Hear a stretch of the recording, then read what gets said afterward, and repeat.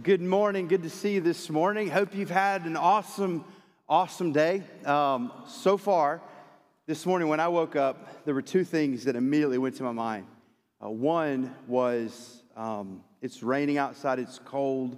I just really wanted to get back into bed. Can anyone else testify? But you didn't.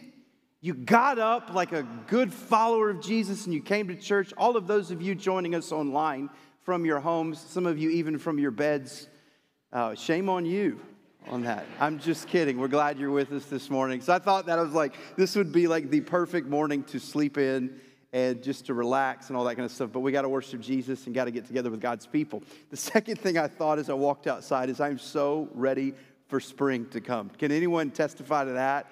Like ready for this winter, this long winter that's just different every week, whether it's like ice or snow or rain or cold, and then it's like 80 degrees one day and then it's not the next day. And stuff. I'm just ready for that to be over and so forth. If today is your first time at First Charlotte, we're glad that you're here. We would love to connect with you. We'd love to give you a gift today. And so before you leave, stop by one of our tents outside, and we would love to do Chick-fil-A for you this week. So stop by there, pick up that gift. Let us meet you just for a second. Give you a little information on how you can get connected here at our church. And if you're joining us online and are new, same thing to you. There's a number on the screen. Text the word connect, and we would love to connect with you, mail you that gift this week. If you have your Bibles, take them and turn them to the book of Psalms. Psalms chapter 27 is where we're going to be this morning. So over the past several weeks, we've been in a series called Desperate. And one of the things that often leads us to desperation, leads us to being desperate for God and wanting Him to move and wanting Him to act in our life is fear. Our moments that we're afraid, moments that things are out of our hands and things are overwhelming, moments that we wouldn't wish on ourselves, moments that we didn't ask for, moments that, to be honest with you, we're afraid. Now, all of us face fear in one shape or another. All of us have certain things that we're afraid of. In fact, this past week, I came across a top 12 things that people are afraid of, okay? So in descending order, universally, number 12 is ghosts. People are afraid of ghosts. Number 11, clowns. Anyone here afraid of clowns? Number 10, darkness. And then zombies. Some people are still afraid of strangers is next. Others are afraid of flying. Others have a fear of tight spaces, claustrophobia. Any of you claustrophobic and just get a fear and anxious about moments like that? Some of you I know have this fear. You're afraid of blood and needles. Fear of drowning. And then this is a big category. This third category, bugs, snakes, and animals of any kind, of other kinds. Like if you're scared of animals and snakes, all of us should be afraid of snakes. They are of the devil. And as well as cats. You just can't trust the cat. I'm sorry. Fear of heights is the second most thing that people are scared of. And then the number one thing people are afraid of is public speaking. Is any of you are afraid of that? To be honest with you, I am too. But I get paid to do it every week. So it's just something I've had to work myself through and stuff like that. No, really, it is something I'm afraid of. But then there's real fears. There's things that, that we're afraid of. But then there's things that we face. We come to times in our life where we fear our safety. Certainly there's millions of people in the Ukraine right now afraid for their safety and for their lives. Very real fear that comes. Reasonable reason to be afraid. We fear the future. We don't know the future, and we don't know what the future holds. We don't know the stability that we have in our future. We don't know the health of our future. We don't know the job stability that we'll have in our future. We fear the future. And then there's a whole new thing today, like internet-related fears. Things such as identity theft for some, the fear of government surveillance. There's fear of something that's always been around, the fear of criminal victimization. Been around since the beginning of mankind. It's the fear of humans doing what humans do and hurt people and do things to us and so forth. We fear that. We fear failure. Afraid of falling flat on our face. Afraid of attempting something or doing something, not being able to do that. I think that's a great fear in many men. We're afraid of failure. fear of rejection for some. For others, fear of commitment. For some, because of relationships gone bad, fear of a close connection with someone, or a fear of an intimacy and an intimate relationship with someone. There's fears that are valid and real. And I want to tell you this morning, fear is not a bad thing. It's a real thing. It's something that universally, at some point in our lives, each and every one of us have our own degree of it and our own type of it that we have. In fact, as we look at the Bible and as we go through the pages of the Bible and as we see the different characters of the Bible, every one of them fought and dealt with fear. We're in really good company. We're in biblical company when we face and deal with and have fear in our life. It is okay to be fearful. It is okay to be afraid. It's not a sin to have fear.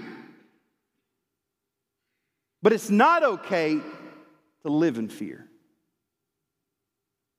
If we're not careful, fear can dominate our lives. Fear can control our lives. Fear can stunt our life, stall us out. Fear can lead us down the wrong path in life. Fear can cripple us to a place and point that we're not going to experience what God really has for us. Fear is a reality. Fear is not necessarily a bad thing. But over and over and over in the Bible, as people faced and dealt with fear, we see that for some, their fear led them to the feet of God. Their fear led them to a journey that increased their faith and slaughtered their fear. You see, fear is something that can cripple you, or fear is something that can build you. And when we take our fear to God, and when we allow Him to let faith in Him rise up, it overcomes our fear. I want to take you to a psalm this morning, Psalm 27, where David clearly was dealing with fear. There was something happening in David's life. David was a character that dealt with fear many times in his life, from the very beginning of his journey when we find him to really the very end of his life. It was constantly this story of facing giants that he was afraid of and that were bigger than him, facing family matters and issues, facing other people that were trying to kill him numerous times in his life. He was a guy that was well acquainted with fear, and he writes a lot about it in the Psalms. And Psalm 27 is a psalm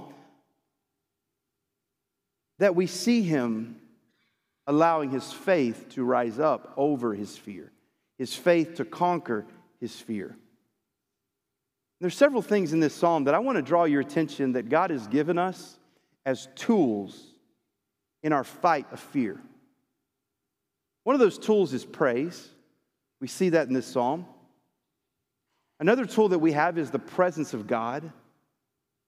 And another tool we see, prayer. All things that God has given us to battle fear. And so David begins in Psalm 27, verse 1, and he says and he declares, he praises. He begins with praise in this: the Lord is my light and my salvation. Whom shall I fear? The Lord is the stronghold of my life. Whom shall I be afraid? Now, David wouldn't say, and he wouldn't bring up, whom should I be afraid or whom should I be afraid of, if there wasn't something in front of him that was fearful or scary. Certainly, David was talking from experience, and he wasn't just saying this, in a church setting where we just praise and we say the right things. David had been through it. David had faced it, and likely as David penned this psalm, he was staring down the barrel of something terrifying in his life.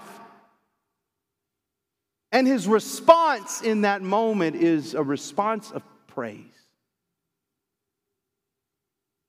Praising God for who He is, for His character. He says, the Lord is my light and my salvation. All throughout the Bible, God is spoken of as light. And there's two primary things that it means God is light, or that He is our light. And the first one is a really easy one. It makes a lot of sense. that He's good. God is good. And we believe that and we say that. David is praising God for His goodness.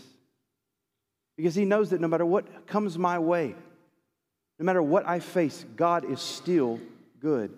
That even though what I face is bad, God is still good. And that God will do good for me. And that my God is good. He is not evil. He is not bad. He is good. And closely with that, He's holy. We live in a world of imperfection, and it is very often that the imperfection of this world are what cause us to fear and be afraid, the things that don't go right and that don't go well. But God is perfect. He is perfectly good. He is righteous. He is holy. There is nothing wicked or evil. There's no glimpse of darkness in Him. This is what the Apostle John declared in 1 John chapter 1, verse 5. This is the message that we've heard from Him and we proclaim to you, that God is light, and in Him there is no darkness at all. Have faith in the character of God. You can't have faith in people's character. You can't have faith that the situation is always going to work out the right way and things are just going to unfold perfectly in your life. That's what causes us these moments of turmoil and difficult, is because there's so much we can't have faith. But you can have faith in the God who is our light and who is our salvation. He is a saving God. He is a delivering God. This speaks of His grace and His love. And because He is the saving God, He is the stronghold of my life. And that is the absolute truth for us as followers of Jesus.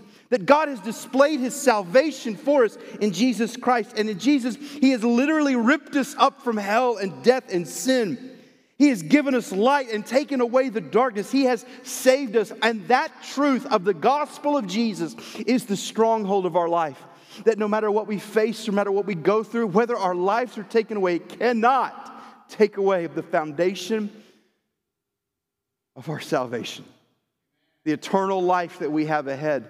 The fact that you can call me names, you can take away things in my life, you can take away my health, but you cannot take away this relationship that I have with God through Jesus Christ. You cannot take away the fact that I am saved, that I am righteous in God's sight, that I am eternally destined, and that His promises are over me and will be fulfilled in me no matter what.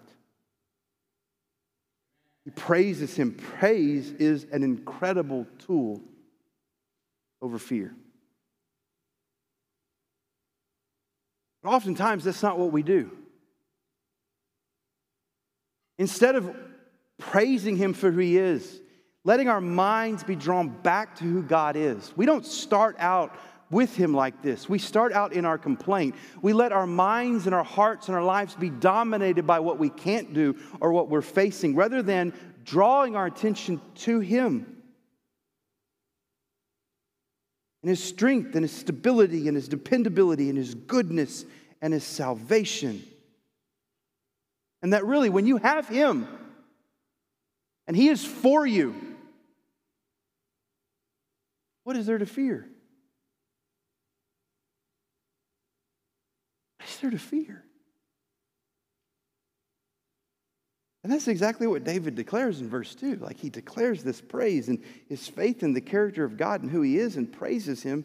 And then he says, so when evildoers assail me, when it happens and bad people come against me and eat up my flesh, like they actually defeat me and beat me, and when my adversaries and foes, it is they who stumble and fall. Though an army encamp around me, though I'm completely surrounded, there's no way out. There's no good news in this situation. There's no way out of this moment, out of this situation, encamped around me. My heart shall not fear. Though war rise against me, yet I'll be confident. Why? Because of who His God is. Because of the character and the nature of His God. You want to overcome fear? You want to go through fear in your life and battle in fear and get over those things. It begins with praising God for who He is. Like, when we come to worship, part of what we're doing here is just that. It's rousing ourselves. It's making ourselves do what is unnatural for us to do. It is putting our problems aside and focusing our minds and our hearts on Him and just declaring it together. Just declaring what we know to be true, that He is good and that He is light and that He is holy and that He is perfect. And even though I don't feel it right now, and maybe I don't necessarily believe it at all the times in my life, I'm with a group of people who I'm together shouting and proclaiming and singing that. This is not a game. Worship is, praise is a medicine, a remedy for the garbage that we face in life. It draws our minds to the character of who He is. And drawing his mind to the character of who He is takes him to where he goes next, verse 4. Notice this: one thing I have asked of the Lord, that I will seek. Now, time out here. So Psalm 27 of the past couple months is a psalm that I've come to over and over and over again. And personally speaking, one time I came to this and it just kind of hit me to sit on that right now. One thing I ask of the Lord, that I will seek. And I thought about that for a second. David is saying there is one thing, there is one and only thing that I'm asking of God. This is the first and foremost thing of God that I'm going to seek, that I'm going to want. And I thought to myself, like, if I had one prayer that God would answer. Like He said, I will answer. If you will ask me this right now, I will answer. One prayer to pray, what would that be? What would it be for you? If you had one prayer you could pray, one thing you could ask God for. Like, well, this is right now, what would you ask for? What would you ask God to do right now if you knew that He would answer right now? What is the one thing? And as I began to think about that, many things came across my mind. Like, what would that be? That'd be a big thing. Like, would I ask Him the answers to some of my questions that I've got? Like, I'm really puzzled with this. I need an answer for that. Would I ask Him for something in my life? Would I pray a prayer for someone else? Would I ask Him to do something for someone else? Or would I ask Him to do something for me? Would I ask Him for $1 billion? Would I ask Him for world peace? David's request was this: that I may dwell in the house of the Lord all the days of my life, to gaze on the beauty of the Lord and to inquire of His temple. You know what hits me when I see this? Is that David's greatest longing in his life, the one prayer, the one thing that he was after, that he was seeking, is oftentimes the last thing that I'm seeking. Oftentimes the one thing that I'm seeking and that maybe you're seeking is an answer to your problem. It's for God to fix something for you.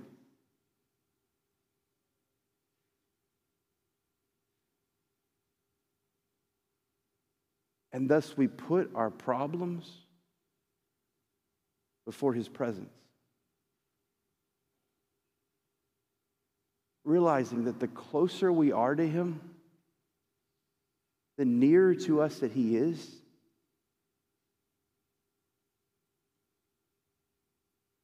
Realize that's all we need. That it overcomes all the things that we're facing. That no matter what I'm going through, if I have Him and if I'm near Him, I have all I need.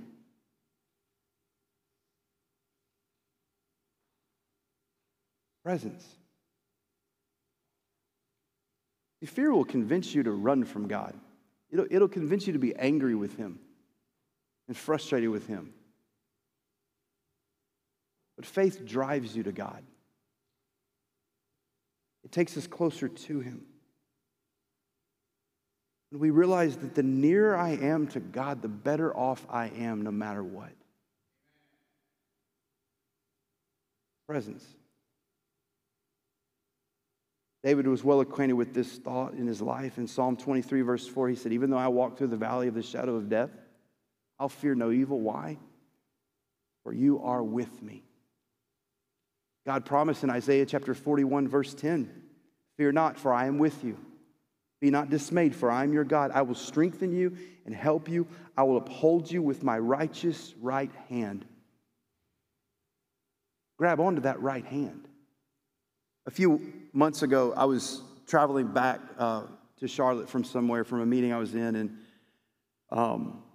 it was a flight that I had booked really late in, just a week or so before the trip, so I didn't get to pick the seat I wanted to pick. My favorite two seats in a plane are the window or the aisle, but I detest the middle because, you got to know where to go when you're in the middle, and I'm kind of a big guy, and so I like to make other people feel like I'm a big guy, but when you get in the middle, you can't just sprawl out on everybody. You're confined to this right here, and your armpits begin to sweat, and it's just a miserable situation and stuff. Just being honest. So I got the middle aisle, and it was one of those miserable moments. So I went, I got on, and there were two people already there, and there was a gentleman who was bigger than me, great.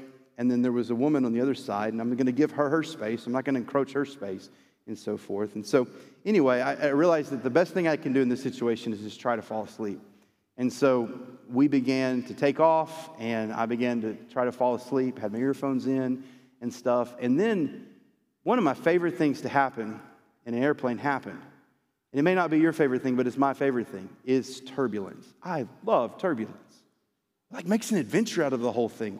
Or it feels like someone's rocking you to sleep. So it's either terrifying and fun, or it's a sleep rocker. And so I was determined at this moment to let this turbulence kind of be like I'm rocking to sleep. And it was working. And then it got a little bit more violent, and I was like, this is so great. I'm falling asleep. I'm being rocked right here. And all of a sudden, on my right arm, someone grabs it and clings to it. And I look over, and it is this older woman, and she is terrified. And I look at her like, what are you doing? And then I think to myself, lady, how am I going to help you? If we're going to die, we're going to die. And grabbing onto me is only going to get you there quicker because I'm heavy and I fall fast. So you're literally clinging to a rock, not the rock. You're clinging to a rock that is only going to get you to the ground quicker to splat even harder and so forth. And she said, I'm so sorry. I'm just scared. I said, well, I think it'll be okay. She goes, if you don't mind, can I grab onto your arm when I'm afraid? If it helps you. That's fine. So I got no sleep. But my sweet friend made it safely to the ground that day.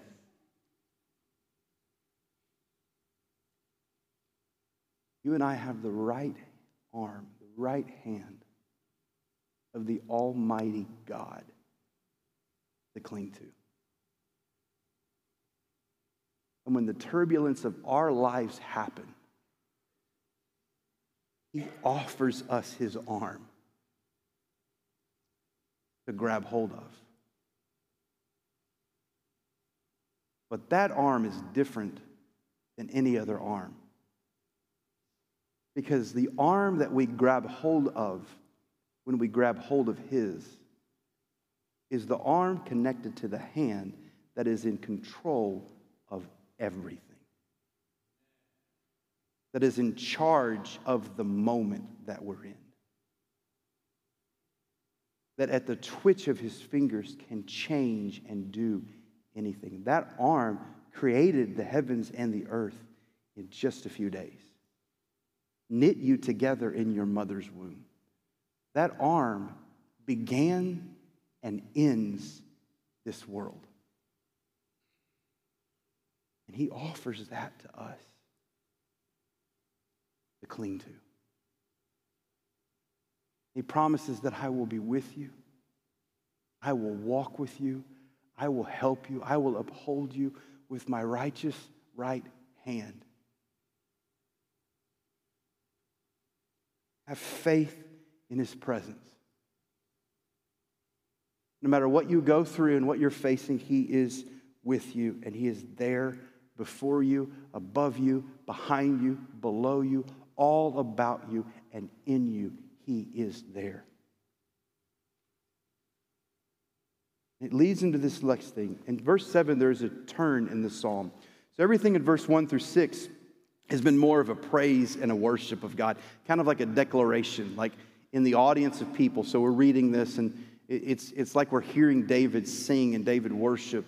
But in verse 7, David turns the audience and the direction and the tone of his voice and the direction of his voice to a different audience.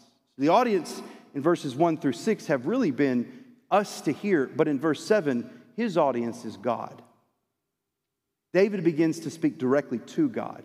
Verses 1 through 6, he has spoken about God. He has declared in our earshot what we could hear and we can know and we can grab faith. Maybe we could practice our lives like that and trust in the character of God and trust in the presence of God and have faith in Him as a result of that. But here in verse 7, he says, "Hear, O Lord, when I cry aloud.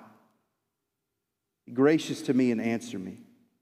You have said, seek my face. And my heart says to you, your face, Lord, do I seek. Hide not your face from me. Turn not your servant away in anger. O you who have been my help, cast me off, forsake me not.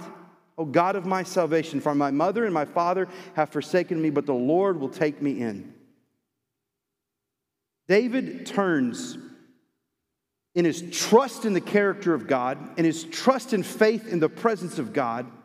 He puts his faith now, and he directs his faith through the channel of the power of prayer. And he's honest. Seek my face. Lord, you said seek my face. Here I am seeking your face. I'm coming to you. I'm crying to you. I'm begging. Be gracious. And Lord, please answer me. Don't hide your face from me. Do not turn your servant away in anger. You've been my help. Don't cast me off. Don't forsake me. Be my God of salvation. I know you're going to take me in. David is honest about his concern. He directs his concern. He takes his fear to God. He takes his concern to God. Knowing the character of God, knowing the presence of God, he takes his prayer to God.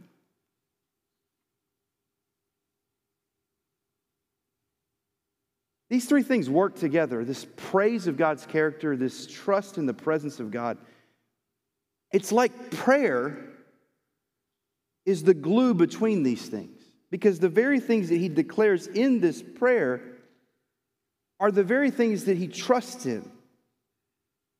You've said, seek my face. I'm seeking you, Lord. I want to be close to you. I want your presence with me, and I want your deliverance. I know there's nothing greater than you. I know that you're my light and my salvation, so help me. Don't cast me off. Don't throw me out. Don't leave me out. He prays the glue.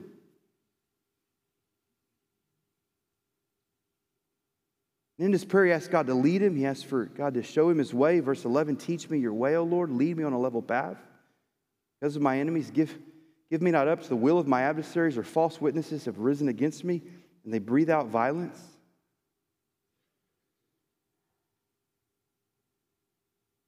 Leaves in prayer. God hears him. God will answer. This is really simple, y'all. Really simple. I can't make it any simpler than this. When you're afraid, think of who he is and praise him. When you're afraid, seek him. Run to him. Cling to him. Realize he's with you. And pray.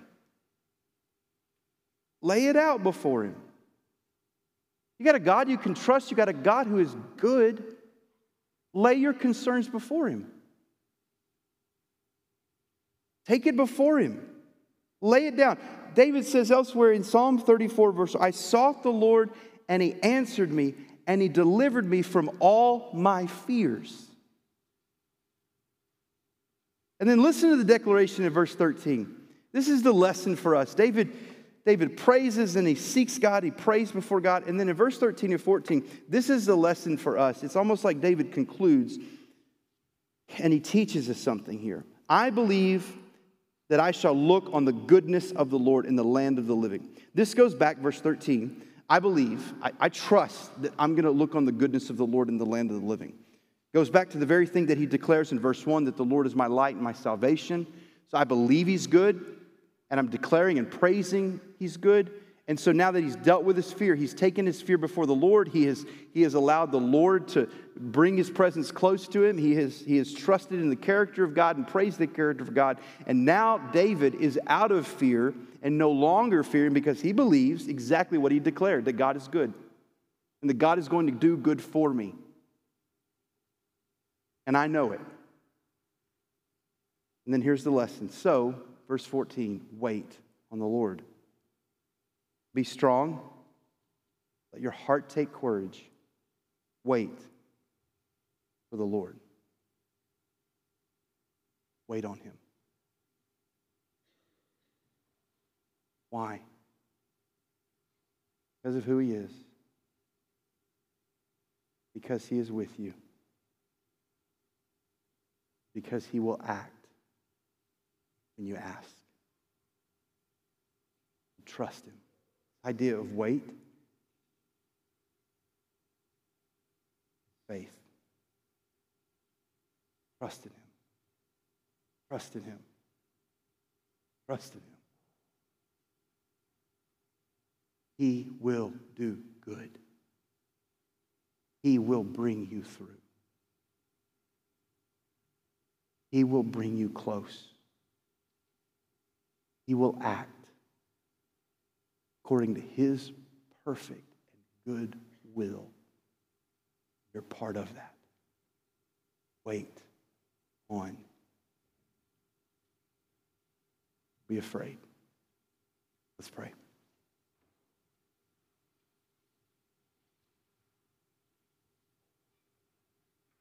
Lord, teach us to trust you. There's so many things that we allow to take our eyes and our minds off you. Whether we are surrounded by clouds of darknesses, or questions that we can't answer, or decisions that are too difficult to make, or crisis that just seems so overwhelming, or the hurt and the pain that we're walking through. Or we're just so self-consumed, going about our things and our life in our way. God, I thank you for letting fear trip us up in that. I thank you for letting us get to these moments where we're a little overwhelmed, where we can only go to you because there's nothing else. And in your goodness and your grace, you often bring us to these places, and thank you for that. Teach us to trust you. Teach us to take our needs before you. Teach us to lean upon your presence and grab hold of your arm. And show us who you are. May we believe it.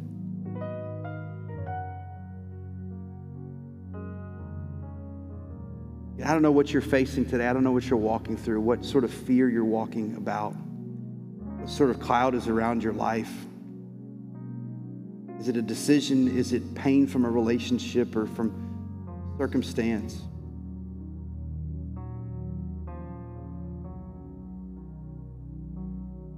You practice this. Praise him. Put him before your problem. Praise him. Praise him for his presence in your life. Praise him that he's with you. Praise him that he's good. And take your need before him. We move into a time of invitation. Friends, that's what we need to do in this moment.